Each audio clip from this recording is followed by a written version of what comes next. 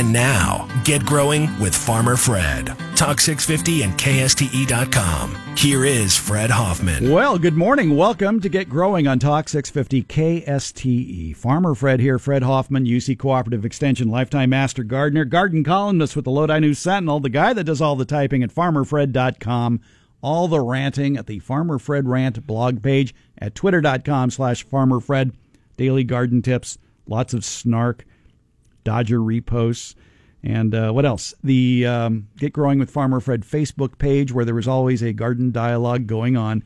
That now includes a picture of a sickly coast redwood tree.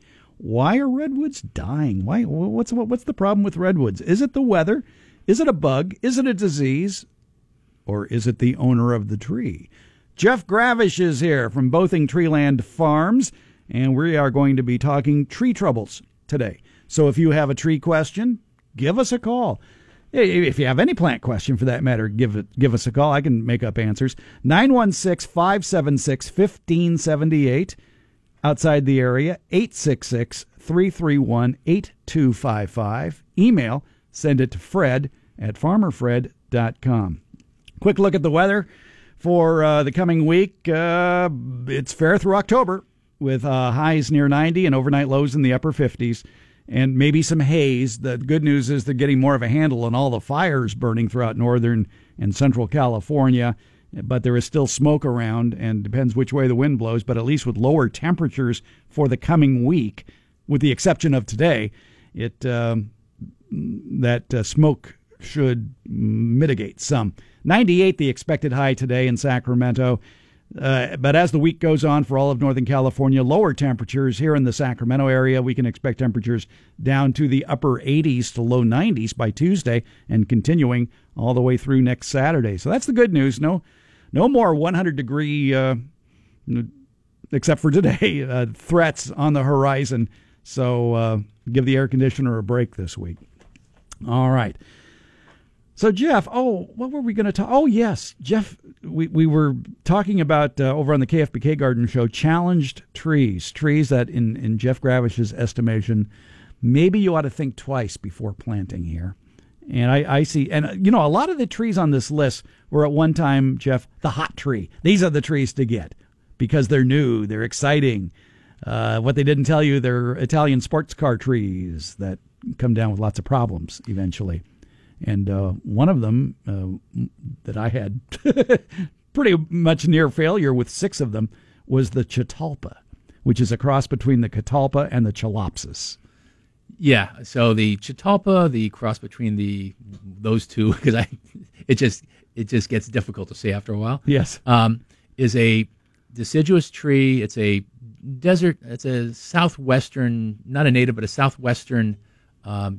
Let's say used in more arid conditions on a regular basis. So it moved up here, gets diseased right about midsummer. It starts getting leaf spot. Now, some people think it's anthracnose. Some people think it's a bacterial disease. But the bottom line is it's a beautiful tree to start with. It's a great drought-tolerant tree to start with.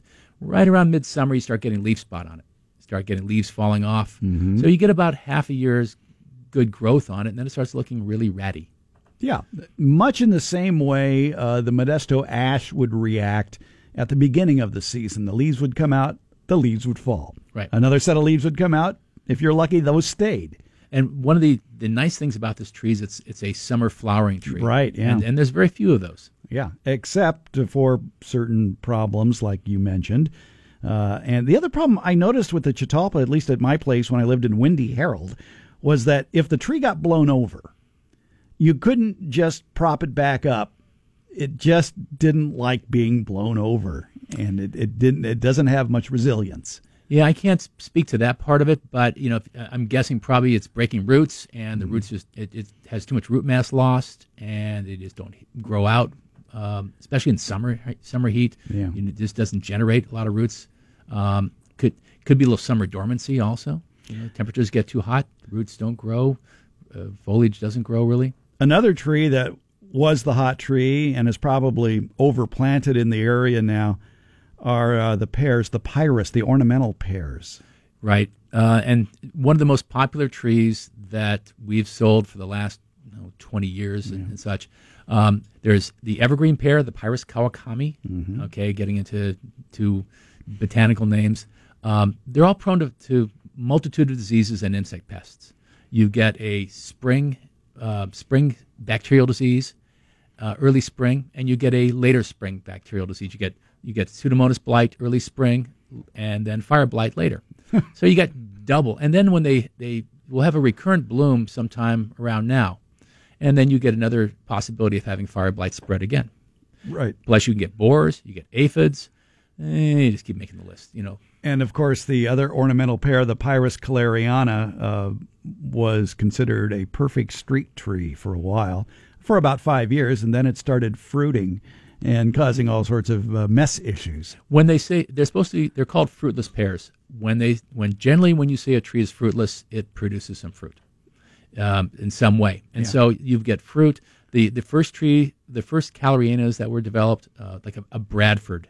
Okay, Bradford is a tree that has very upright branching, so it has very narrow angles of attachment. They break easily. They structurally fall apart. Yes. So then they have other varieties that they've been developing that have better structure to them, and that's what they've been working for. And then they've got columnar. There's short. There's all kind of varieties. But the problem still is that the pear itself is prone to disease, and especially fire blight and Pseudomonas blight are two debilitating diseases. The big problem I noticed with the Chanticleers I had in my yard, that's the Pyrus Kelleriana, was a variety called the Chanticleer, was that you're right, the narrow crotch angles of the branches would lead to unexpected branch breakage. And I remember standing not too far from one sunny morning when all of a sudden I heard this big cracking noise, and this big branch just broke out of there, and I'm glad I wasn't standing 20 feet over to my right. That's why I always see you wearing a hard hat in your garden photos. Yes. Yeah, they're very popular. They're planted every place. Mm-hmm. There are some varieties that are better than others. They're more resistant to disease, and you can you can look those up. But on the whole, the tree is fading in popularity because of recurrent issues. Yep, trees that had their day in the sun and not anymore. Yeah, we develop a new tree. We try it. It looks great. It works fine.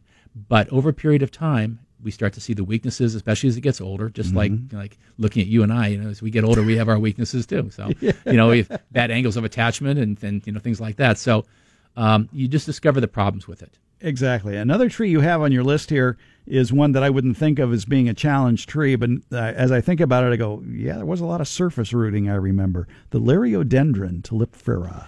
So Liriodendron is an aphid haven. Tulip tree, by the way. The tulip tree, yes. The not the Magnolia Solangiana, with the large flowers. Yes. Okay. But they are just notorious for aphids.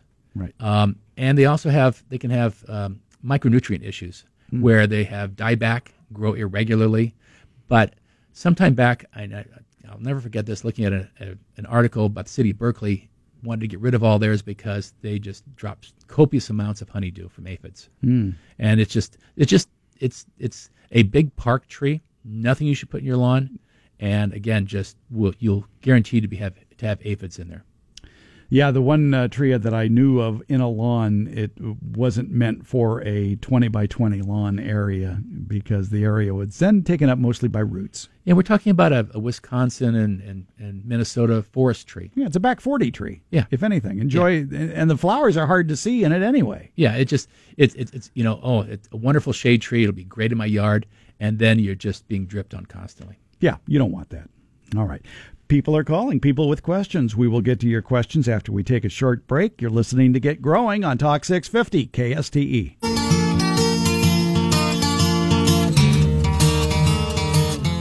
You're listening to Get Growing with Farmer Fred. Talk 650 KSTE. Here again, Fred Hoffman. Along with certified arborist and sales manager at Bothing Treeland Farms in Lodi, Jeff Gravish is here. We're answering your tree questions, giving you tips on summer tree care, and probably giving away a few answers, too, for the Garden Grappler. That'll be happening at 11 o'clock. There is a clue available at farmerfred.com, as well as at the Get Growing with Farmer Fred Facebook page beneath the description of today's show. Back to the phones we go, and let's go over to Woodland, talk with Jean. Jean, thanks for giving us a call today. Hi, Fred. Thanks for taking my call. Sure. Hey, okay, so this is what I got. I've got 17 Italian cypress trees. Why? They're 5 years old. Why? Why do you have 17 Italian cypress trees? Well, I had a momentary lapse of sanity, okay? And you told me not to do this because I consulted you before I planned it. Oh, okay. All right. It's all my fault. All right. Okay, so what I've got is they're all growing. They're growing really well, but this year they're turning brown on the sides of them. Yeah. Yeah, I told you about that. I'm sure I did. Damn, I think you did. Oh, how many problems do cypress have? Let's count the ways. Several disease issues, twig borers, mites. Mites could be mites might be the yes. I can't even say that. Mites could be the reason. Mites could be the reason, and might be the most logical reason to start with. Looking, you can reach the brown branches. Yeah, the trees are only about maybe 8 feet tall. I keep them trimmed because, I planted them under wires. Okay, well, did you tell Fred that also? Well, no. Why are you aging me prematurely, Gene? One thing I would do is get a sheet of white paper, go out to the branch, and basically slap the branch onto the white paper. Okay. Okay. If there's mites in there, you're going to knock the mites onto the white paper. It can be a little tricky to do at times, and then I just stand and stare at the dust. Yeah. I'll blow it really lightly to blow off some of the dust, and then just watch and see if you get movement. It may take 30 seconds, a minute, because the mites sometimes won't move right away. And you might only have a few mites on there, and that's not really an infestation. But just watch to see if something's moving. And if you have a lot of them moving around, then you've got a mite infestation. I mean, it's a white paper test. Yeah, or a white piece of cardboard, maybe something stiff. Yeah. That you can hold level easily. Yeah, if it's white, a piece of white paper by itself has to be like on the palm of your hand, and just it's got to be practical to do. Right. But slapping the branch onto white paper is a common way to see if there's mites. So it wouldn't be weather related. I try to blame everything on July. Yeah, we go back to it's hot too. Yeah. I mean, Italian cypress are used to, their natural condition is out in the the open rocky slopes in southern Europe. So they're used to a dryish condition, but then it can just get too dry. So, is it just on the sides? Is it all the way around the plant? It seems to be on the eastern side where the rising sun gets it. And like I said, the trees are growing fairly well. I mean, there's a lot of new growth on them. Yeah, that's a double-edged sword, though, that morning sun, yes, but also it gets afternoon shade, which may be more of a conducive environment for the mites. Actually, I don't think it does get afternoon sun, but the side that's turning brown is the morning sun side. Right, yeah. But it does get afternoon sun, full on. Yeah, except for the east side. Right, exactly. Yeah, so... But if the tree is growing, you've got new growth on it, then the overall conditions, soil, food, water, are probably fine for it. It may be that you've got a disease issue. If it's twig borer, most likely you're just going to see individual twigs dying. If it's sort of across the whole side, I check for mites first. It could be a disease. And what do I do if it is mites? You get a miticide. Yeah. Basically, I mean, okay. Well, mites like hot, dry conditions, dusty conditions, and so, and mites will go. It come through the winter. It'll go away. It'll come back. It'll go away. Come back. In the nursery, we have mites on Italian cypress. We have to spray for them regularly. We have to we monitor it. When we start seeing a population or start seeing an increase, then we spray for it. Yeah, that's your livelihood, though. Yeah, now, but mites are common. For the homeowner, can a blast of water solve the issue? Not really. I mean, you're going to have to live with it. A blast of water will get rid of some. Yeah, but they're clingy. There's lots of them if it's a good sized infestation. So it's hard to get rid of without using a miticide. Yeah. But it just may be something you live with. Now, would it be a systemic or would I have to spray? Spraying's an issue because my back neighbors have chickens. What you have available to you that you can use most likely is going to be a spray. I don't know if a systemic miticide that you're going to be able to buy off the shelf. Yeah, that's the other thing to consider, too, if you are thinking about a systemic, something that you would pour around the outskirts of the tree in the ground to kill a sucking insect, is if the pest is not listed on the label, it will not control that pest. And a lot of people make the assumption when they buy a pesticide, an insecticide, that, well, if it works on aphids, it'll work on tomato worms. And no, it doesn't work that way. And also when you get this pest predator or pest prey relationship. In other words, mites will be fed on by other insects and other mites. So you may have beneficials that'll come in there and they won't get rid of the entire population, but they will reduce the population, and then the new growth will come out. You can also prune off some of the branches and just remove them. Shear it lightly, and that'll decrease the population a little bit. But first of all, if it's mites, but there's not much I would basically live with it. Just let it outgrow itself. Okay. All right. I'll live with it until if or when the trees actually start to die, and then I'll take them out. Mites aren't going to kill them. Sure looks that way. Well, yeah, see, that's the problem. It's a problem plant. And what do we do with problem plants? Oh, we cut them out. Get rid of them. Yeah. But you've got new growth all around it. So that's the counter to it, is that if it's producing new growth, then the overall condition is happy. Yeah. Okay. But try that white paper test, Gene, and see if that works.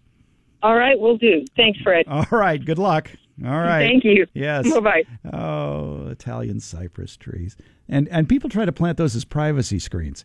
Right. It's not a tree that gets very wide, so you're kind of defeating the purpose as a privacy screen. Yeah. And then we get calls for people, from landscape architects and designers in San Francisco that want to have, they've got 3 foot of width or 4 foot of width, and they want to have something that's 15 to 20 feet tall as a screen. Well, the Holy Grail. There basically is what you're talking about. And Italian cypress is the only thing that grows like that. But the other thing is that it takes forever to get that height.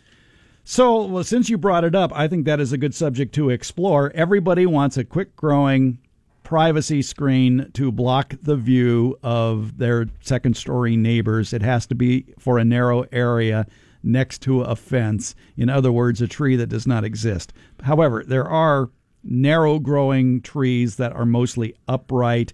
What are the latest and greatest in that? Well, the most common items, there's several factors involved. Many screens that we sell that are the very common screens used in landscape construction, if it's 20 foot tall, it may be 20 feet wide, and then it has to be maintained. Right. So there are trees that and shrubs, let's say, plants that will grow 20 feet wide and may only go 4 feet or 20 feet tall and only go 4 or 5 feet wide. So it very much depends on what you want to have. Do you want to maintain it? Do you mind if it gets wide? Are you looking for something that has to stay narrow? One of the ones that we sell a lot of are Thuja emeralds. Thuja, Thuja. Thuja, and it's the most common screening plant used up in the Pacific Northwest. This ain't the Pacific Northwest. Yeah. Well, sometimes we wish. Again, Yes. It's one of those issues of still having Pacific Northwest plants come down. It's being used more and more here because it is not necessarily a drought-tolerant plant, but it is a very tough little plant with few problems. It grows maybe to 20 feet tall. There are other varieties, some grow taller, but you can get a nice 20-foot screen out of it, maybe 4 or 5 feet wide. Not real fast, but beautiful color, and just a very reliable screen. Is it a thirsty plant? It's not thirsty, but it's a moderate water. It's not a drought tolerant. Okay. I mean, we sold probably 200 of them to a job in Beverly Hills. That so it can be used all through California. That's a very good one. Podocarpus gracilior. Podocarpus. Okay, fern pine. Podocarpus is a 60-foot tall tree, but it is pruned and maintained to be a screen, narrow, wide, short, tall, put on a trellis. There's a house in Lodi that has the homeowner put a 20-foot tall steel trellis across his backyard, and he's got it covered with podocarpus. And he just maintains it, has a gardener maintaining it, keeps the top maintained, his side maintained, and goes around to the other side to the neighbor's yard and maintains that. Not a zoning issue putting up a 20-foot trellis. Well, he's got a big enough house where they can't see it, I guess. So yeah, but it's a big metal trellis, and a podocarpus is out in the Sacramento Valley will be frost tender. It'll nip back. In the Bay Area, will do fine. But again, it's one of the most popular screens we sell. We sell them as trellises. We sell them as standard trees. We sell them as low branch trees. How far apart do you have to plant them to have a screening effect? All depends how fast the screen you want to have. I mean, they can easily get 5, 6, 7, 8 feet wide, 10 feet wide, depending on how you maintain them. Okay, like I said, a 60-foot tall tree could be 30 feet wide as that full-size tree. They're relatively fast growing. Just have to expect that if you're going to plant them in the Sacramento Valley, you're going to get some frost burn back on them. Good way of not answering the question, Jeff. How far apart would you plant the podocarpus? So the answer, and again, this is going to be the same cryptic answer. The same thing I say is, how soon do you want to have it screened off? And if we sell a 15-gallon podocarpus, which is the most common size to be used, maybe 2.5 to 3 feet wide, okay, and by the next year, maybe 4 or 5 feet wide. So it depends how fast you want to have a screen. If you want to have it that it's instant, you plant them leaf to leaf. If you want to have it that by next summer, then you can probably give it a foot or 2 foot of width and be fine. So you may want to plant them 4 to 5 foot on center for the first year, and by the next summer, it depends on how much money you have, what you want to spend, and what kind of results you want to have. I'll go 6 feet. How's that? I'll give you that one. Okay, thanks. It'll make the tree happy in the long run, too. Yeah. What some people will do is they'll plant them close, and then they'll remove, as they start growing in, they'll remove every second one. These are the Hillsborough and Atherton residences where they can afford to do that. Yes. We sell 36-inch box trees that are 15 feet tall as screens to Hillsborough and Atherton that are planted box to box. That's where you get an instant screen, a big tall instant screen, and you can afford to do it. Now, I had heard, maybe you can verify this or not, that if you took a 5-gallon, let's say a red oak, and a 15-gallon red oak, 15-gallon red oak would be of a much greater height than the 5-gallon one, that if you planted the two side by side, they would eventually be the same height. Actually, the 5-gallon one may grow a little quicker than the 15-gallon one. Unless there's some literature to support that, I don't think that's correct. Okay. It depends too much on the conditions, what the tree was like. If you plant a root-bound 15 versus a 5-gallon that's rooted just perfectly, you'll get some catch-up. But they're not going to catch. One's not going to grow. You may catch the height, but you won't catch the overall mass. Right. In other words, 5 gallons going to reach, and it's going to try to get to the height. And the bigger tree is the 15-gallon is putting on. It's growing slower upright because it's putting on more mass on more branches, more width. So overall mass won't catch up. You might catch the height up. Yeah. And that depends what you do with the tree. But if you just let it grow, shoot up, and don't try to produce branching on it. Is there any real advantage though to planting a box tree from a 26 or bigger box than a 15-gallon tree? Well, it depends on the size you're selling. A 15-gallon tree typically could be 8-9 feet tall.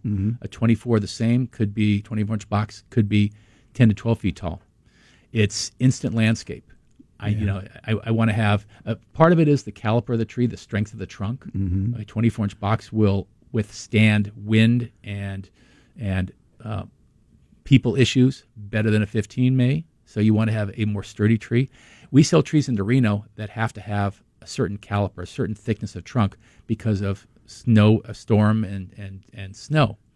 And cold temperatures, they want to have a thicker trunk to protect. So into Colorado, you've got trees that have to be able to absorb snow load, so they have to be bigger. Yeah. So that's part of the issue. But the other part of the issue is what's happening underground. As far as in a box, aren't you more likely, because I bet box trees tend to sit at the nursery a little longer than 15s, and that box tree could develop some rooting issues. Yeah, you could in both 15s and 24s. Generally, in the nursery industry, we sell things before they're fully rooted plants because the demand is so high. So, we cut the roots on everything that we plant. We cut if we take a 15 to a 24, we cut the roots. 24 to a 36-inch box, we cut the roots. So the root development is much better. When you have a round can, the roots hit the edge of the can and they circle. When you hit a box, they generally go down, or they'll go to a corner and then they'll go down, or so you can have a better rooting in the box. And a contractor who plants, a landscape contractor, a lot of times they don't do anything to the roots, so you get the same result whether it's a 15 or a 24. The roots aren't touched; they just get dumped into the hole. Right. But you can have a root bound 15 and a root bound 24. When you go to a nursery to buy a tree, you need to look at the roots. You need to take it out of the container if you can. If it's a 15, you can. If it's a 24-inch box, you can't necessarily. No. You can ask them to cut the banding. They probably won't. Yeah. But you really need to inspect the roots. You can tell, though, by digging into the top of a 24-inch box, if it's a mass of roots, and be hesitant. Yeah, you wouldn't have any digging ability, basically, if there's a big root mass there. Yeah. The standard is for a 24-inch box tree, the standard's always been that the trunk is 2 inches, 6 inches above the soil. You go 6 inches above the soil, you have a 2-inch thick caliper. That's in the olden days when you and I were not gray-haired. Yes. Now it's going to be inch and a half. If you go and look to get a 24-inch box tree, and that caliper, the trunk thickness, 6 inches above the soil, is 2 inches, 2.5 inches, 3 inches, that will be a root-bound tree most likely. All right. And that would be something you want to be careful about. In a 15-gallon, 1 inch was the standard. So if it's over 1 inch to 2 inch, depending on the tree, inch and a half to 2 inch. 6 inches above the soil line. 6 inches above the soil line. Okay. No matter if it's grafted or whatever, 6 inches above the soil line. All right. But just be hesitant. Just watch. Make sure you check the rooting. Good tip. 1 inch for 15s, and that's the old standard. Now it's 3/4 inch for a 15 is pretty much normal. Yeah, but I'm saying if it's above 3/4 of 1 inch, be suspicious. Yes, be suspicious. Yeah. Okay, all right. We have to take a break. I mean, Terry's looking at me like, when are you going to take a break? Why should I talk to anybody wearing a Manchester United jersey? That's what I want to know. But he is, for whatever reason. And we'll find out probably as we continue with Get Growing on Talk 650 KSTE.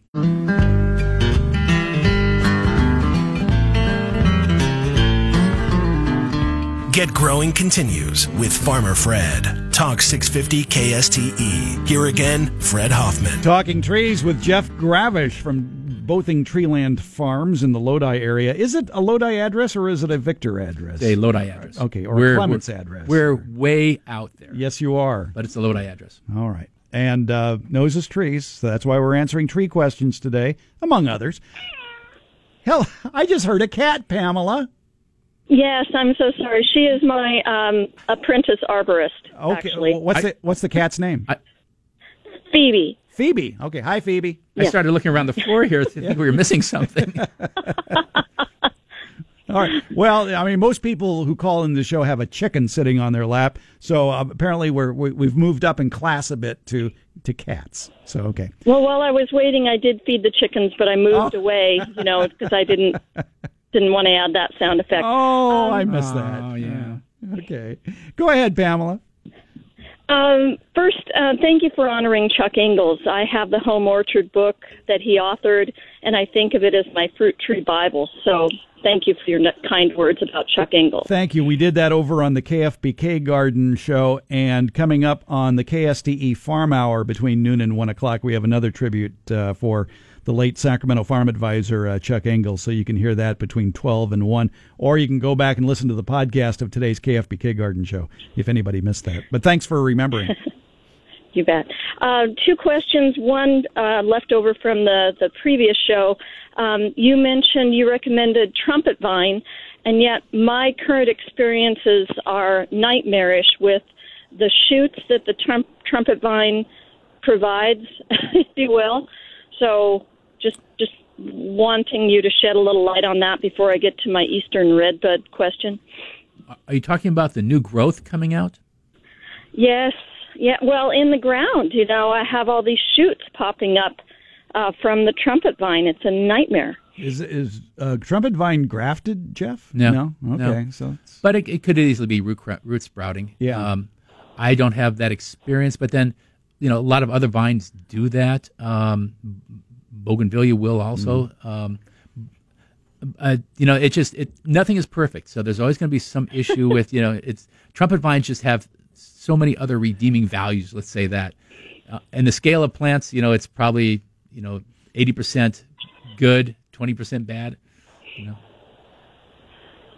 I love it because it shades, in the summer, it shades part of the outdoor chicken coop. And, of course, being deciduous, then they get the light in that area. So that has been its redeeming quality. So thank you for that. My eastern redbud. Before we go on, let's talk a little bit more about this trumpet vine that may not be a trumpet vine. Well, no, I think it's McFadyiana, I think, is deciduous. So what color flowers does it have? Orangish red. McFadyiana, yeah. Oh, really? It's a cat's claw? Yeah. Okay, and the cat's claw is deciduous? Yeah. All right. To my brain cell memory, yes. Okay. I remember I wanted to buy a cat's claw once, and what I got sold was a Carolina jessamine. That's what it turned out to be. It was a better plant. Yeah, exactly. It was a better plant. but McFadyiana will root sprout. Yeah. They'll the ones we're talking about. The preferred trumpet vines are the scarlet trumpet vine and the violet trumpet vine. Those are the better ones and more common ones. So Pamela, Phoebe would really appreciate the plant you have because its botanical name is McFadyiana unguis cati, or catty. I appreciate the cat's claw reference. So there you go. It all ties together now. My eastern redbud, which I would love to blame on July, but undoubtedly it was due to something that I did or didn't do. I believe it may have been impacted to its detriment by the drought, and I believe I have wood borers. And as much as I don't want to do shovel pruning, I have a feeling that unless someone can give me a solution for wood borers, what do I do? So why do you think wood borers? I have branch dieback. The leaves aren't looking very healthy. There are some bore holes, and there's not only on the trunk, but on some branches there is peel back. Okay. The peel back may not be related to that, just maybe because the branch is dying and the bark is just peeling off. But you say you have bore holes. So have you cut the branch at all to look to see if there's to scrape away the bark to see what you have underneath it? Yeah, look for tunnels. I did not yet. Okay. Tunnels, okay. Yeah, because when you see holes, it could be any number of reasons. It could be sapsuckers or woodpeckers, for one thing. Do you see any sap running from the holes? No. Well, and how big a branch are you talking about? Are you talking about ½ inch, quarter inch, 1 inch? The branches are probably 1.5 to 2 inches. Okay, because the trunk is. Go ahead. Well, I'm sorry. I was going to say, I mean, you need some width for borers to be able to work. A real thin branch, a depending on the type of, like a bark beetle borer, or not to get technical, flat-headed borers or round-headed borers, they need some thickness of branch or trunk to be able to work. Otherwise, it's too thin. There's not enough area for them to really go and bore. Would there be frass at the base? There could be. I mean, it may be falling out. Maybe emergence holes. Yeah. How big is a hole? Is it like a BB, or is it bigger? They are larger than a BB, and they're elongated. And I take that back about the size of the trunk. It's more like a 4-inch, and then the branches that are impacted by the bark peel back are probably 2-inch. And it's throughout the tree. It's on nearly all the branches. So if it's sort of an oval shape, it's not a round shape. Correct. Okay. The bore holes, yes. All right. So that quite possibly is a flat-headed borer. Flat-headed borer, and that may just be a cyclic thing. It may just be that it's this season. It may be that it doesn't come back. It may be that the tree will outgrow it. That if you have some branches that are dying, you might be able to prune those branches off. Okay. Eastern redbud is not an ideal tree for this area. It's hence eastern New England, Canada. It's Cercis canadensis. But it is more tree-shaped as opposed to the western redbud, which is more shrub-like. Yeah, but there are standard western redbuds. The western redbud is a whole another story because it doesn't want to be a tree, but we make it into a tree. Right, like crepe myrtle. Yeah, and it has a lot of issues. There is Cercis texensis. The Oklahoma redbud, you can go by several different names, which is a much better tree. If you were going to take out your eastern redbud, you might try the Oklahoma red bud to replace it. It's not going to be quite as big, but it's a much prettier tree, has some nicer flowers.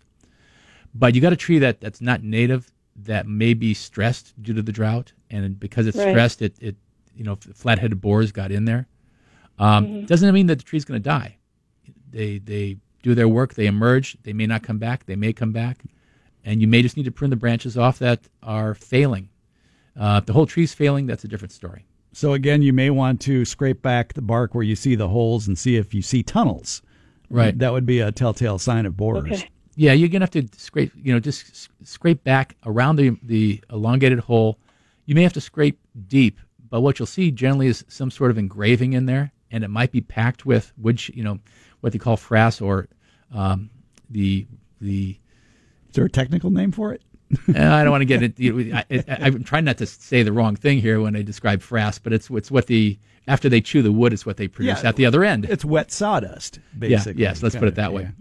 Yeah, but you'll see something that will be unusual. Let's put it that way. Pamela, we have to run. We have to run here. Yes, thank you. All right. Thank you so much for taking my call. Bye, Pamela. Bye, Phoebe. All right. We'll take a short break.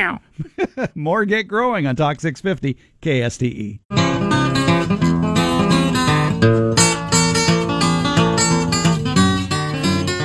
You're listening to Get Growing with Farmer Fred. Talk 650 KSTE. Here again, Fred Hoffman. Garden Grappler coming up in a few minutes. A chance for you to pick up a prize or two from the Farmer Fred Prize Closet. And there is a clue available at farmerfred.com. Just look for the phrase beneath today's guest list of a clue for the Garden Grappler.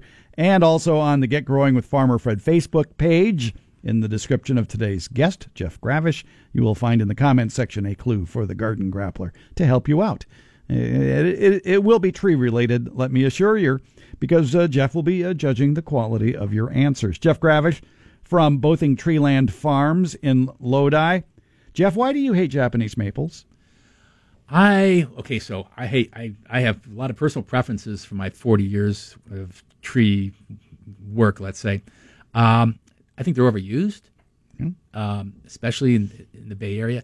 Where they belong is Lewis and Clark College in Oregon, where it is. They have the most beautiful landscape with Japanese trees and rhododendrons and pieris.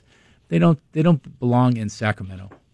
The number one problem that I see, especially in Lodi, is verticillium wilt. And they are very prone to verticillium wilt. And in my area, I see Japanese maples with branches dying back on a regular basis. I had one that I planted in my own yard, which I don't know why. Somebody gave it to me free, so I planted it, and it was a more unusual variety, and it died from verticillium wilt, and I ripped it out.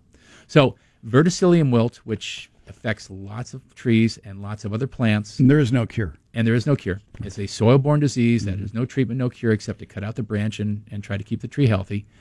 But in my area of Lodi, there are Japanese maples that die back consistently, including pistachias and camphors and olives and other trees.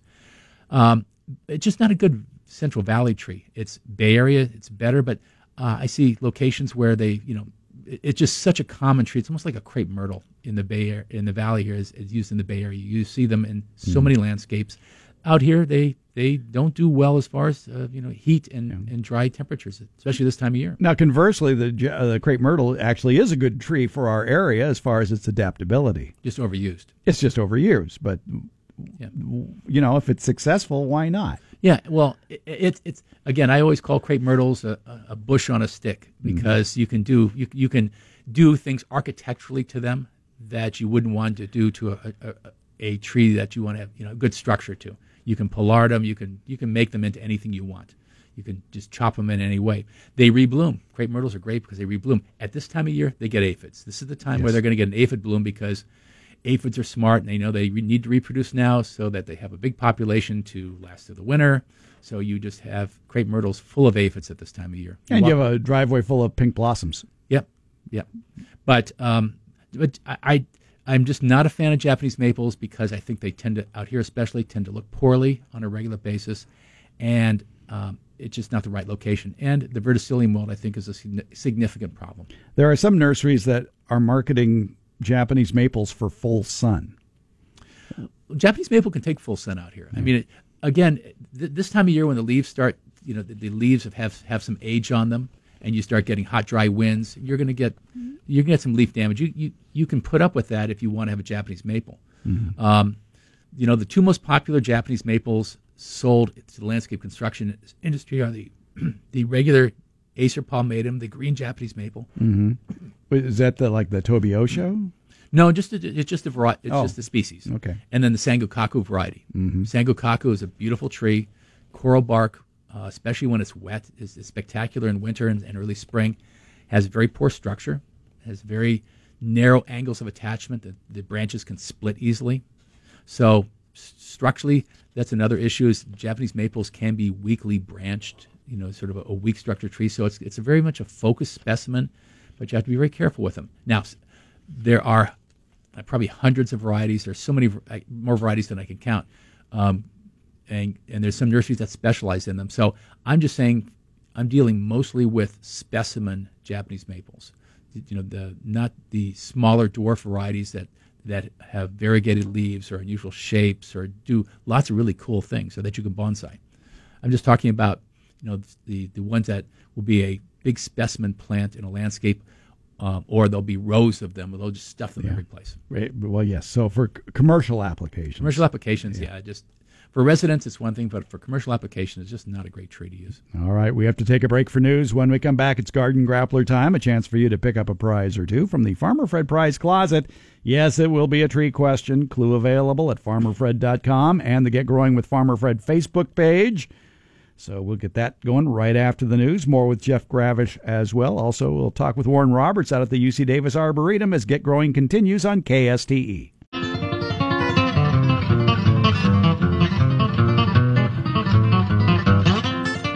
Get Growing continues with Farmer Fred. Talk 650 KSTE. Here again, Fred Hoffman. All right, it's Garden Grappler time. A chance for you to pick up a prize or two from the Farmer Fred Prize Closet if you're up on your trees. We are in August, the hot time of the year. So name a tree that begins with one of the letters from the word August. I will be kind to you. If a letter gets used and somebody else has a different tree from that same letter, you can use that letter again. Normally in these word games that we do on the Garden Grappler, sometimes if a letter from the word is used, it's out of the game. No, this time the letter remains in the game because I know that the U might be a little tough for you. So name a tree that begins with one of the letters from the word August, August. All 5 callers get a prize, special bonus prize for caller 5, and of course, psychic bonus points if you use the botanical name. Just for your record, And people have been asking and saying, Fred, will those psychic bonus points put me at the head of the line at a DMV office? It used to, but I don't know anymore if it will or not. Anyway. I think it puts you in the first 100 people, probably. Yes. Maybe they'll let you wait indoors instead of going out the door. All right. So name a tree that begins with one of the letters from the word August. Jeff Gravish is here from Bothing Treeland Farms, and he will be judging the quality of your answers. The numbers to call, 916-576-1578. 916-576-1578 or 866-331-8255. 866-331-8255. Name a tree that begins with just one of the letters from the word August. There are at least 5 letters to choose from there. First 5 correct callers win something. So there's 2 U's.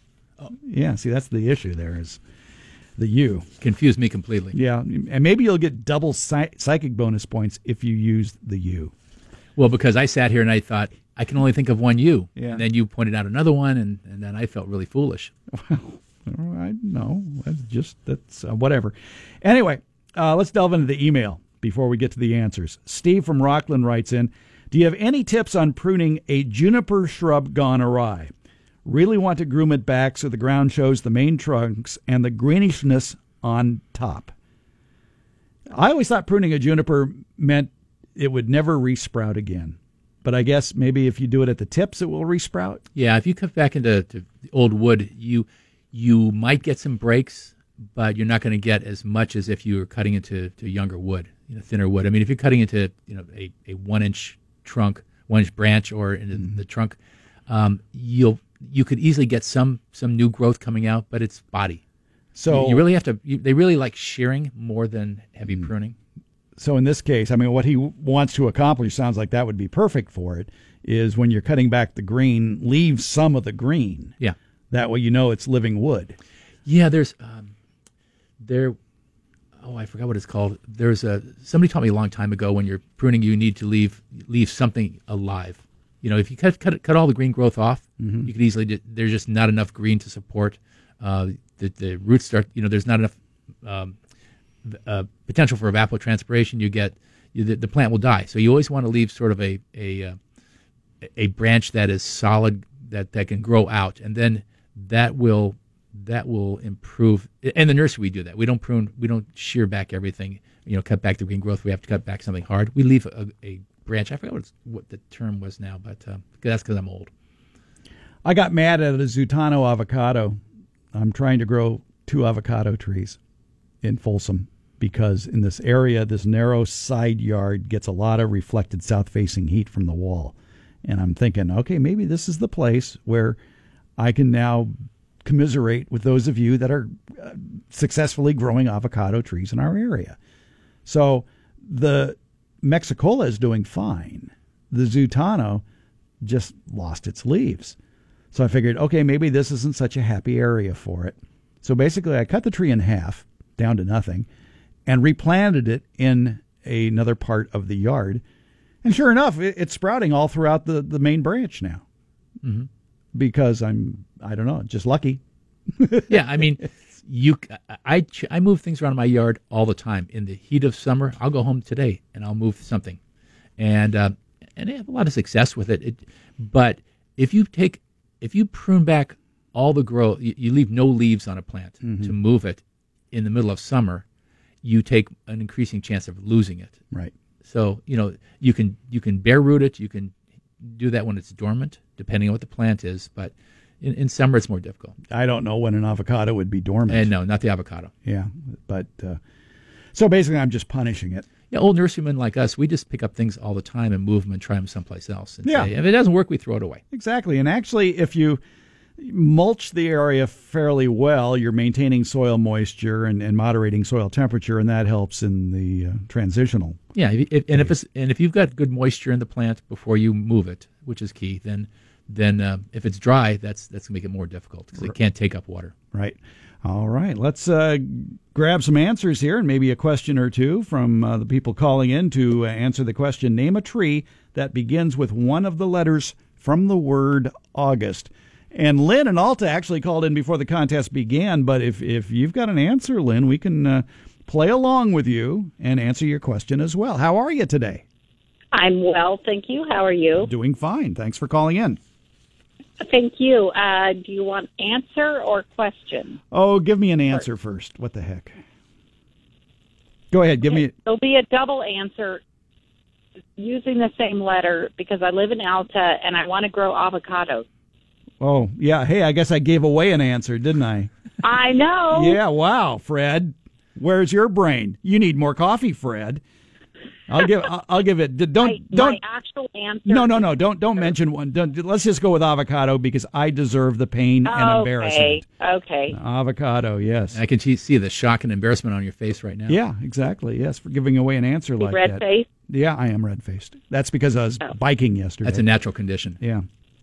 So anyway, Lynn, you had a question, though. I do have a question. So when we moved up here 3-4 years ago to Alta from Colfax. Yeah, big move. Yeah. Anyway, there were lilacs just growing everywhere. They grew beautifully, but they were overgrown. So we cut them back. They have not bloomed in 2 years since we cut them back. Do you have any idea why? I've grown lilacs my whole life. I've never known this to happen. I'm ready to rip them out. When did you prune them back? It was 2.5 years ago. What season was it? Oh, good God. I know. That's what I'm here for. Spring? Well, So- that may not have been a wise choice. Yeah, it was what the gardener did. Anyway, I thought, yeah, they cut off, the new growth. Maybe they bloom on, next year's growth. But That's 2 why. years? That's why we have Jeff Gravish here. I know. That's why I'm Yeah. calling. Okay. Oh, so now you're asking somebody who grows lilacs, but really is not a lilac expert. I mean, I'm sure they probably grow on new wood, or bloom on new I wood. think they do. Yeah. And Yeah. so pruning off the new wood, pruning them in early spring is going to take off the potential flowering. But you said you've grown them successfully before. Were they pruned at the same time before? No, successfully before we didn't prune heavily. These were pruned heavily. Yeah. I mean, they still maybe need some time to recover, but also I'm pruning timing on things like hydrangeas, lilacs, spring flowering plants versus summer flowering plants. It's really important if you want to have flowers to know when it's, what it blooms on. First year wood, second year wood, that'll make all the difference right there. So if it's first year wood, it would be prune after bloom. Yes. Okay. So basically, and when does the lilac bloom? Summer, right? Here, late spring. Late spring? Yeah. Okay. So basically, you'd be doing a June or July pruning on that. Yeah. All right. So I'm thinking mine are on third year bloom, third year wood. So, okay, Well- I'll do a little more research. Well, thank you. well, They're yeah. healthy. I'll they're research that bug-free. too. All right. Yeah, the key thing is that if they're blooming on new wood, that you want to make sure that if they're blooming on new wood, don't prune the new wood until after bloom. So there we go. Yeah, I think it was just a whack it back kind of. There are other plants for that purpose. Is when you're mad at people at work or whatever, and you want to take it out on your plants. Go for the roses. They're probably the most forgiving plant when it comes to pruning. Exactly. The other thing to remember. I have another quick question. So I do have a red bud. They don't bloom very well. Is there a red bud at the 4,000 foot elevation that does better than another? What kind of red bud? Is it a native red bud? The shrubby It's one? something that's growing in the ground when I bought it, Is it a shrub? when I bought the house. Kind of shrubby? Yes, very shrubby. That'd be a western red bud. Yeah, western red bud, Cercis occidentalis. If it's growing there naturally, it's surviving in a natural condition. 4,000 I'm not sure if that's a little too high for it, because there'd be some snow on it. But if it's growing there on the ground, it's fine. It just may not be blooming because it's in the natural condition. It might be just a little bit tough time for it. The soil might not be right, might not be getting enough moisture. It's a relatively drought tolerant plant. But they're funny. They're fussy plants. I've seen them blooming around Placerville, but that's about 3,000 feet or so. So I don't know if 4,000 feet, if that's the cutoff point. Yeah, I don't know either. Yeah. It might stretch past that. But again, if it's in the ground and it's alive and it's growing, maybe you have a really rocky soil. Maybe it's not getting any extra moisture when it does need some moisture. Now you may have a thunderstorm that rolls through and it gives it sometimes, but naturally it should bloom. So give it time. Climate change will catch up with you. It does bloom. It's just not as spectacular as what I've seen, like down in Grass Valley. So it could be the altitude. Yeah, and the Cercis occidentalis is not really a spectacular blooming red bud. There are others that the canadensis blooms nicer. The Oklahoma is a spectacular blooming one. Is that an occidentalis or a canadensis? No, it's technically texensis. Okay, texensis. So there's also Cercis mexicana. There's others out there, and there's just a lot of new cultivars. There's ones that bloom white. There's ones that weep. There's ones that are purple. Forest pansy. Cercis forest pansy is a beautiful one. Doesn't do well in the valley because it's purple leaf and it'll burn up. But it's a great understory plant. Lynn, we have to run here. I'll let you run. Well, thank you so much. I'll do some more investigating about the redbud and the lilac. Well, thank you so much. All right, thanks for calling. So we'll take a short break. When we come back, callers 2, 3, 4, and 5. In today's Garden Grappler, name a tree that begins with one of the letters from the word August. August. It's the Garden Grappler. It's going on Get Growing on Talk 650 KSTE.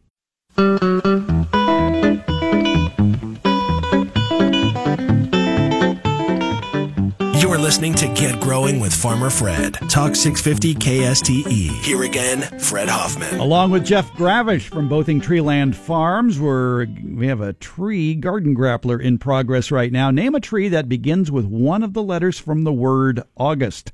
August. Lynn and Alta said avocado, and we'll take it from there. Caller number 2 in today's garden grappler. It is Casey in Loomis. Hi, Casey. Hey, how you doing, Farm Fred? Doing fine. Go ahead and give us an August plant, if you would, tree. Well, I'm going to go for the extra credit and do the umbrella tree. Well, for the U, yeah, that's right, because I said if you name a tree that begins with the letter U, and that's rather difficult, you'll get psychic bonus points. Let me write psychic bonus. Psychic bonus points. I'll go for that. PBE, yes. Plus the prize. But Jeff has to decide if umbrella tree is a good answer. Now, is there a common name umbrella tree out there? There's a common name. I'm trying to think back what the genus is, and I think I have it. But yes, there is an umbrella tree. Yeah, I want to say almost like a rubber tree, like a ficus. Well, I think there's a Sciadopodus, if I remember right. Whoa. That's fancy. Yeah, okay. So that's why I have to type it, and then I'll Google it, and then if it's not there, I'm not going to say it again. Besides, if it's psychic bonus points, do you have to really write it down? Can't that just be transferred? Yes, well, I have to, for me to mentally send it to Casey, I have to write it down to remind myself when I get home and put myself in my hyperbolic chamber to... And it's not hyperbaric; it's a hyperbolic chamber to be able to send that to him. So, Casey, besides the psychic bonus points, I also have for you from the folks at University of California their instructions on how to prune a Japanese maple, and also from the International Society of Arboriculture, pruning mature trees. So that information will be coming your way, as it will with Lynn. So, Casey, good answer there. Sciadopodus. Thank you. Sciadopodus verticillata. How do you spell that? Sciadopitys. Okay. That's a new one on me. Is it a house plant? It's a Japanese umbrella pine. Yes, it's sort of a house plant. Tree, small. And I'm very proud of myself that I remembered that. Because, congratulations. Half my brain is filled with plant names, and my wife knows that the other half isn't worth a darn either. So, all right. Out to Idaho we go. Hi, Diane. Hello. Hello. So, Diane, go ahead. Give us a tree that begins with a letter from the word August. Well, I have a bunch, but I'm going to try one with the correct name, and it may be wrong. Acer rubra. Jeff? Acer rubrum? Yeah. Yeah. Yeah. Acer rubra. Yeah. And that would be the red maple. Yeah. Yeah, that's absolutely. So I get points, too. You get psychic bonus points as well for using the botanical name Acer rubrum, and that's the A, of course, and all letters are eligible. No letters get eliminated. Diane, good job. I'll be sending the psychic bonus points and the prizes on pruning trees to you. Great. Thank you so much. Thanks for calling. Appreciate it. We have one open line at 576-1578 in the 916. And 866-331-8255, because caller 5 gets a bonus prize. Caller, where are we going here? Oh, is Scott in Plymouth back? Scott in Plymouth is back. All right, that's good. Hi, Scott. Hello, how you doing? Doing fine. So, Scott, go ahead, give us a tree that begins with a letter from the word August. Well, I was going to go with just a simple one, apple tree. Jeff? Yeah, that's a simple one. And it works, yeah. Yes. Apple tree. Good answer there, Scott. I'll be sending you all that pruning information from the University of California and the International Society of Arboriculture. Yeah, I had umbrella plant written down, too, but that other guy beat me out. Yeah, you can't repeat a answer that's already given, but that happens. All right. Thanks, Scott. Thank you. All right, bye-bye. And that takes us to caller 5 in today's Garden Grappler, Jackie in Citrus Heights. So, Jackie, I tell you what, if you can come up with a tree that begins with a letter from the word August that isn't an avocado, an umbrella tree, an apple tree, or an Acer rubrum, also known as red maple. I have for you, fresh, hot off the press, the Sacramento County Master Gardener, Master Food Preserver 2019 Gardening and Preserving Guide and Calendar that I will send your way. Awesome. I'd love it. Well, I have an apricot tree. You do? Yep. Oh, I don't. Yeah, no, it's fine. All right. Apricot. And it's called Acacia leptophylla, right? No. Acacia leptophylla is a... Oh, that's the gold medallion tree. Oh, okay, sorry. Never mind. Yeah, this would be a... Go back to the first guess. Apricot. There we go. Yeah. I was trying to be quick and look it up while I was talking to you. Apricot. Okay, apricot. Thank you. And I have a question as well. Sure, go ahead. Earlier, you folks were talking about eastern redbuds, and it was recommended as an alternative to Oklahoma redbud. And I have an eastern redbud I'm unhappy with because of pests. And I'd like to consider the Oklahoma redbud. I just looked it up, and it tells me that this tree may develop multi-trunks. So I'd like to know how to prune a tree so that I don't get multi-trunks. I have the same problem. I already have the problem with my fig tree that's growing now in a barrel, that I did something wrong with the pruning and it's coming out multi instead of one long, tall tree. So what can I do in the future? Carry your shears with you anytime you go in the yard. You're not going to get multi-trunks on a Oklahoma redbud. It's a single trunk tree. It's grown. Everybody grows it. There are multi-trunk trees grown, but they have to cut off the trunk to develop the multi-trunks. Okay. You have to cut off the main trunk. It's going to be sold as a single trunk tree. Okay. It may sucker. It's a grafted tree, so it may sucker. And that's what you want to prune off the suckers if they generate. But no, it'll be a single trunk tree. You won't have that problem. Okay. So what I did wrong, it sounds like, with my fig, is when I pruned it back, I pruned it down too far and cut off the main trunk, so it came out in all these separate sucker things, huh? On your fig? Fig, yeah. It's quite possible. Okay. I'm not sure on a fig. I'd have to, but okay. If you cut below, even if you don't cut below the graft, if you cut it back heavy, you could just generate a lot of sucker growth. Okay. That may have been what I did, cut it back too far when it was new, when it was young. Yeah, I wouldn't cut it. I wouldn't have cut it back. Start running with scissors. Okay. Right. Thank you very much. Okay, Jackie, congratulations. I enjoy the show. Bye. All right, bye-bye. Bye-bye. Good job. All right, so there we got our 5 answers. So congratulations to all of them. And Jeff Gravish, thank you for spending part of your Sunday here. Thank you for having me. Anything you want to push, sell, promote? No. Okay. That's why I'm in sales, yeah. That's all right, fine. All right, it's Jeff Gravish from Bothing Treeland Farms in Lodi. They are a wholesale grower, and even though Jeff is an arborist, he only works for Bothing Treeland Farms. So don't ask. Yes. All right. Okay. Jeff, always a pleasure. Always glad to have you here. And best of luck in your endeavors. Thank you very much, Fred. All right. When we come back, we're talking with Warren Roberts out at the UC Davis Arboretum, finding out what's in bloom in August, Part 2. It's coming up as we continue with Get Growing on Talk 650 KSTE.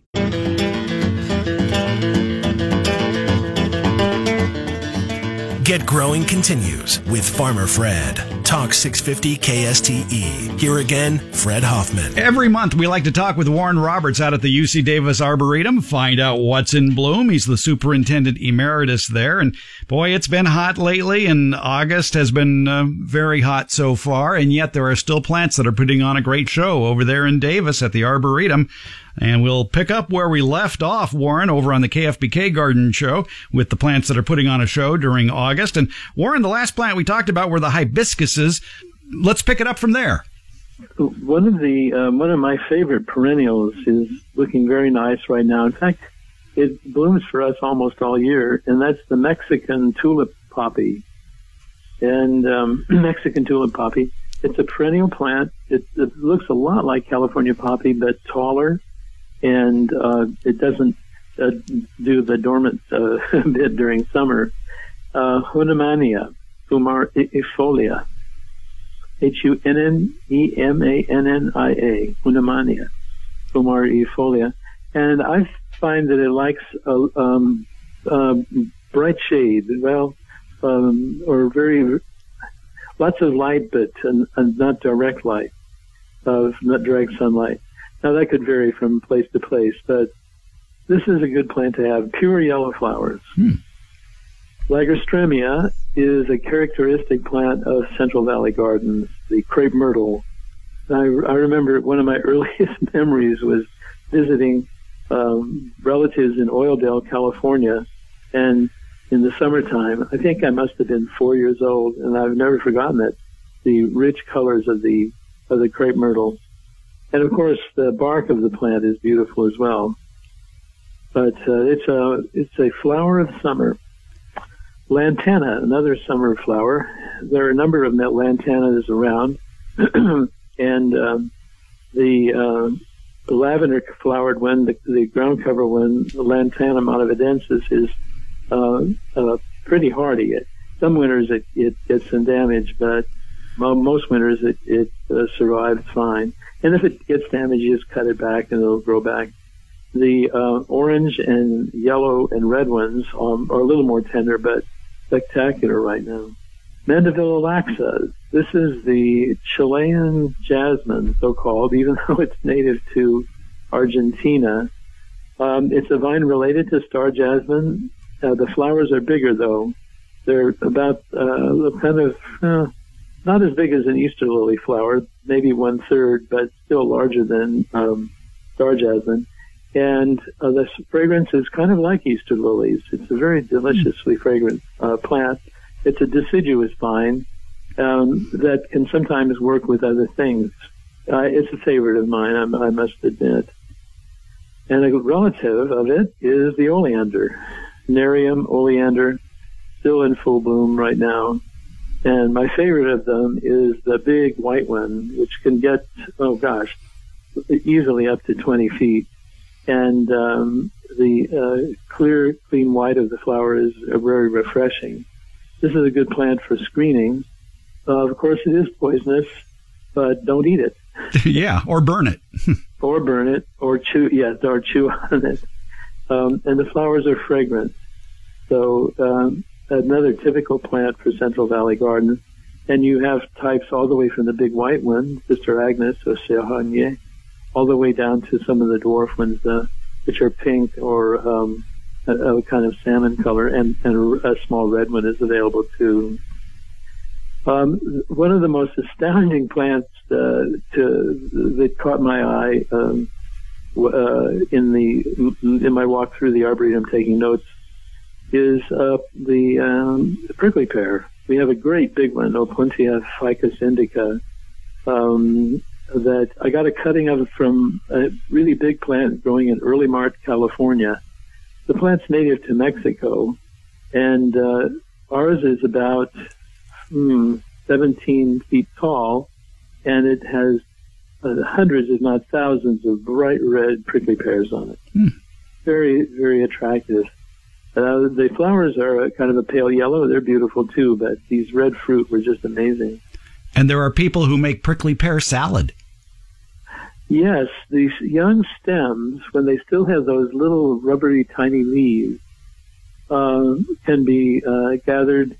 The spines are not mature yet, and sliced, taking off all the places where the leaves and stickers would come out, and then slicing them. And probably the best way is about string bean size. And even when they're cooked, they have a crispness. But you should have them in something that's somewhat acid, like with tomatoes or with lemon juice, because they do have the okra quality. They're very delicious. They're an acquired taste, in other words. They're kind of an acquired taste. You get them often pickled, or lightly pickled, but it's a characteristic food of the Mexican cuisine. I'm particularly fond of them. And the fruit you can use to make jelly, but you really have to know what you're doing so you don't get your fingers full of stickers. Pavonia missionorum. This is a hibiscus relative, a small evergreen shrub with beautiful orange-red hibiscus flowers, each flower about 2 or 3 inches across. Native to South America, northeastern Argentina, southern Uruguay, southern Brazil, and also southern Paraguay, I should say. And that's a beautiful plant, kind of new in the trade, Pavonia missionorum. How do you spell Pavonia? Pavonia.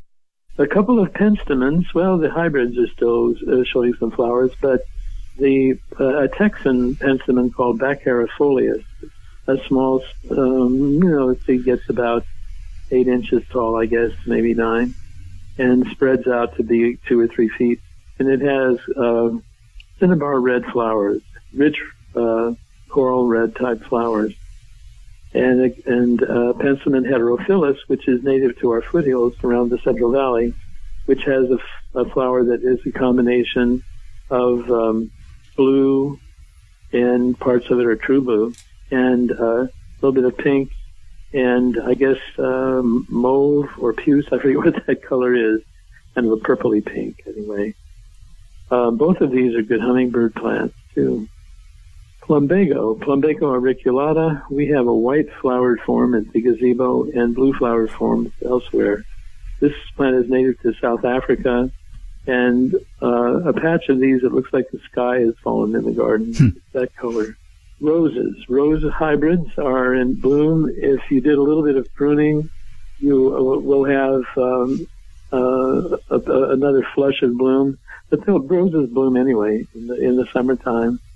And roses, as you may know, are the hybrid roses are a cross between Chinese species and European or Mediterranean species.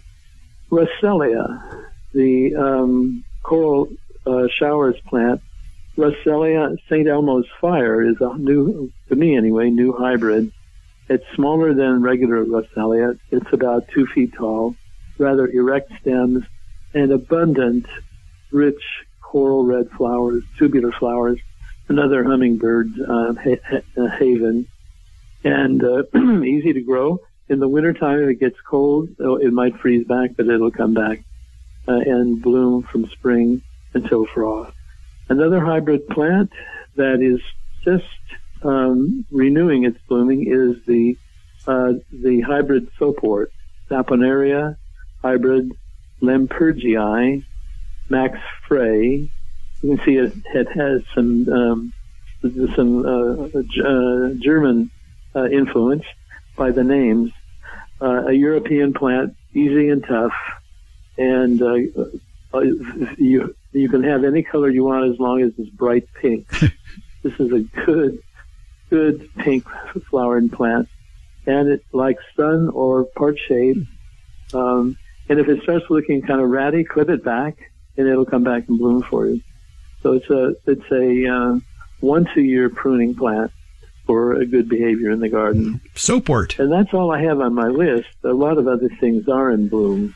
Well, all people have to do is pay a visit to the Arboretum any old day of the week because it's open 7 days a week. And that's right. You can. And it's an easy walk. There are no steep hills. And we don't have any poison oak in the Arboretum to worry about either. If you want more information about the Arboretum, wonderful website, arboretum.ucdavis.edu. You'll find suggested plant lists, maps of the Arboretum, and information about their upcoming sales and their first fall plant sale coming up Saturday, September 29th. That's right. And it goes from 9 to 1. From 9 to 11 is for members, but you can join at the door, and new members will get a 10% discount and a 10%, was it a $10 coupon or something? Well, members always save 10% on every purchase. That's right. So there's that, and new members will receive a $10 value thank you gift. Oh, that's okay. Thank you. And you can join at the door or join online. Yes, indeed. And again, the website, arboretum.ucdavis.edu. The sale again, Saturday, September 29th. Fall is for planting. Hey, Warren, let's do this again in September and find out what's in bloom at the Arboretum. I'd enjoy that very much, Fred. Thank you so much for the opportunity. You're more than welcome. Always glad to do it. Warren Roberts, Superintendent Emeritus of the UC Davis Arboretum. You're listening to Get Growing on Talk 650 KSTE.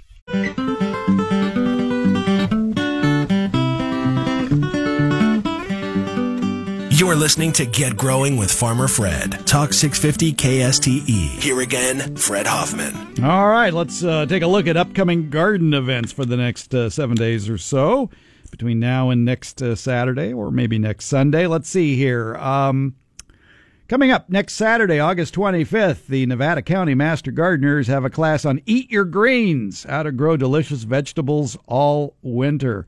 And this class will be held from 10 a.m. to noon at the NID grounds. That would be the Nevada Irrigation District grounds at 1036 West Main Street in Grass Valley. Next Saturday, 10 to noon.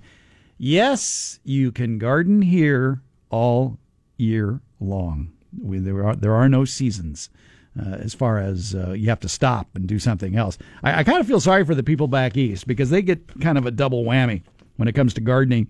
Not only do you have the winter that might include snow, in the summertime you might have oppressive humidity, which is going to keep you indoors. Whereas here, especially here in the Sacramento area, it really is nice year round. Maybe some bouts of fog in the wintertime, but really, you can bundle up for that.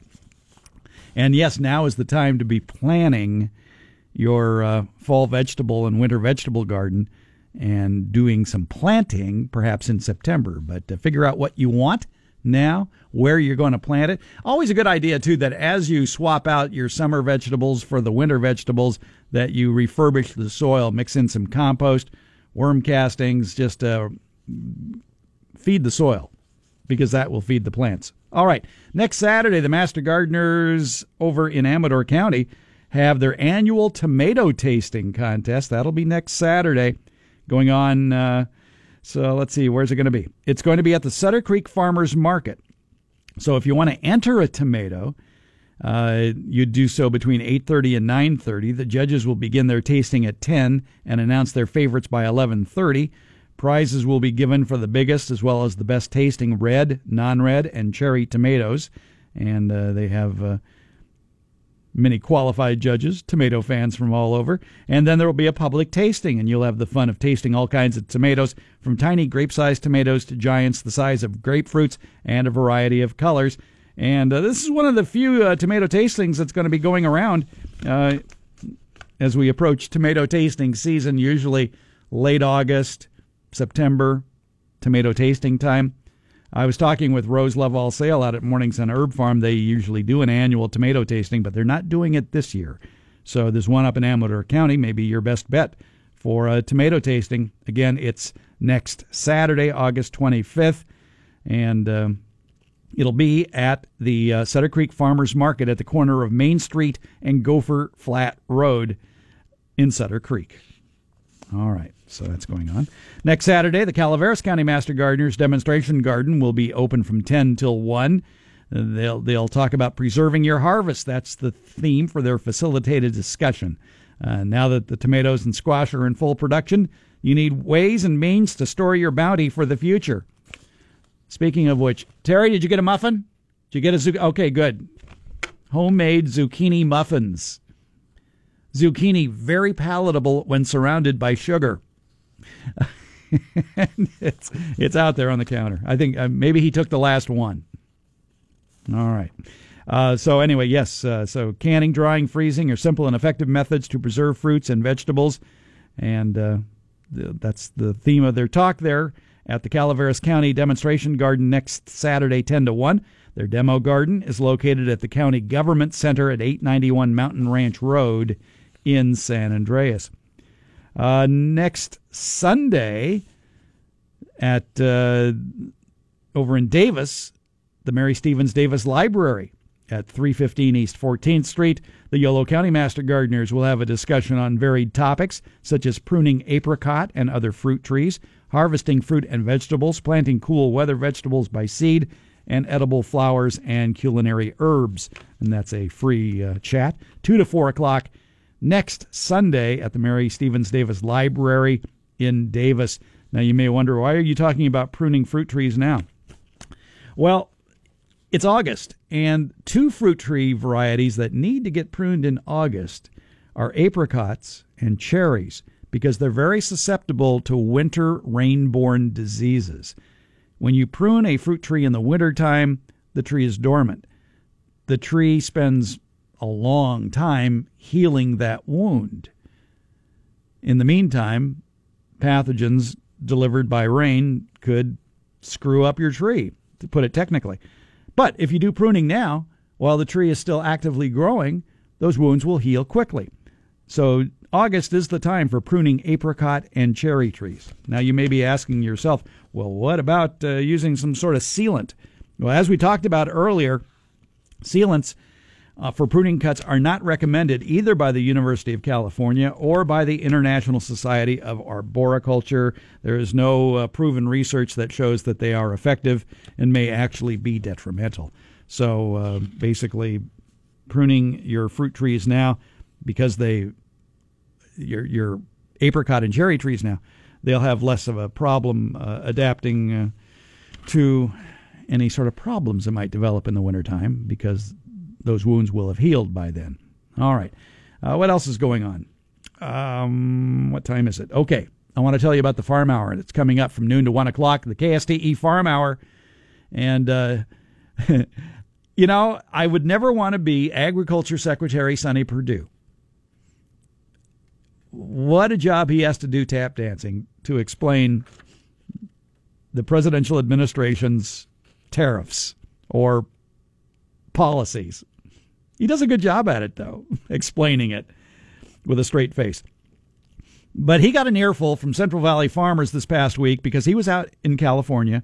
He went up and toured the fire areas and then spent a few days in the Central Valley touring farms. And the local farmers didn't cut him much slack. They asked him, grilled him about the shortage of farm labor because of the immigration issues and, of course, the ongoing tariff disputes. And it looks like California farmers are going to get the short end of that deal as far as the money that the U.S. government says they will dole out to farmers nationwide as compensation for any damage they may suffer because of all the tariffs and retaliatory tariffs of foreign countries on American farm goods. And the Chinese in particular have done an interesting job of pinpointing agricultural commodities for tariffs, for charging more for those. And in a lot of situations, they have targeted those areas, those districts, those crops that voted heavily for Donald Trump. So you have, and the Central, if you ever looked at a map of the 2016 election, the entire Central Valley is red, that voted Republican from Redding to Bakersfield. And as a result, a lot of the Chinese retaliatory tariffs are against those crops from that area, almonds, walnuts, cherries, and a lot more. But it looks like most of the compensatory payments that the government is going to issue for farmers is going to go to corn and soybean growers, and there's some short shrift going on with specialty crop growers, such as here in California. And the farmers here asked the Secretary, Sonny Perdue, about that. And you can listen to his tap dancing answer during the KSTE Farm Hour from noon to 1 o'clock. What else? How close are we to consuming lab-grown meat? Closer than you might think. We have that report. And we remember Chuck Engels. Now, if you didn't hear the little memorial we had for recently passed Sacramento County Farm Advisor Chuck Engels on the KFBK Garden Show, there's a farm version coming up on the KSTE Farm Hour from noon to 1 o'clock, where we pay tribute to Chuck and all that he accomplished here in our area. So that'll be on there, plus all the crop reports as well. So that's coming up on the KSTE Farm Hour from noon to 1 o'clock. And if you miss any of that, you can catch it as a podcast available at the iHeartRadio app or KSTE.com or your favorite third-party podcast aggregator where you can download it and listen to it later to your heart's content. Okay, I can take a hint. Time for me to get on out of here, making room for the news and the KSDE Farm Hour. I'll be back again next Sunday morning with another thrill-packed edition of Get Growing on Talk 650 KSDE. Sacramento's Organic Advocate Steve Zion will be joining us, and we'll be getting some tips on renovating your soil for that fall vegetable seeding that you want to do. So we'll be doing that coming up next Sunday. Thanks for listening. I appreciate your support all these 26 years, and we'll probably do it again next Sunday morning, too. Bye-bye.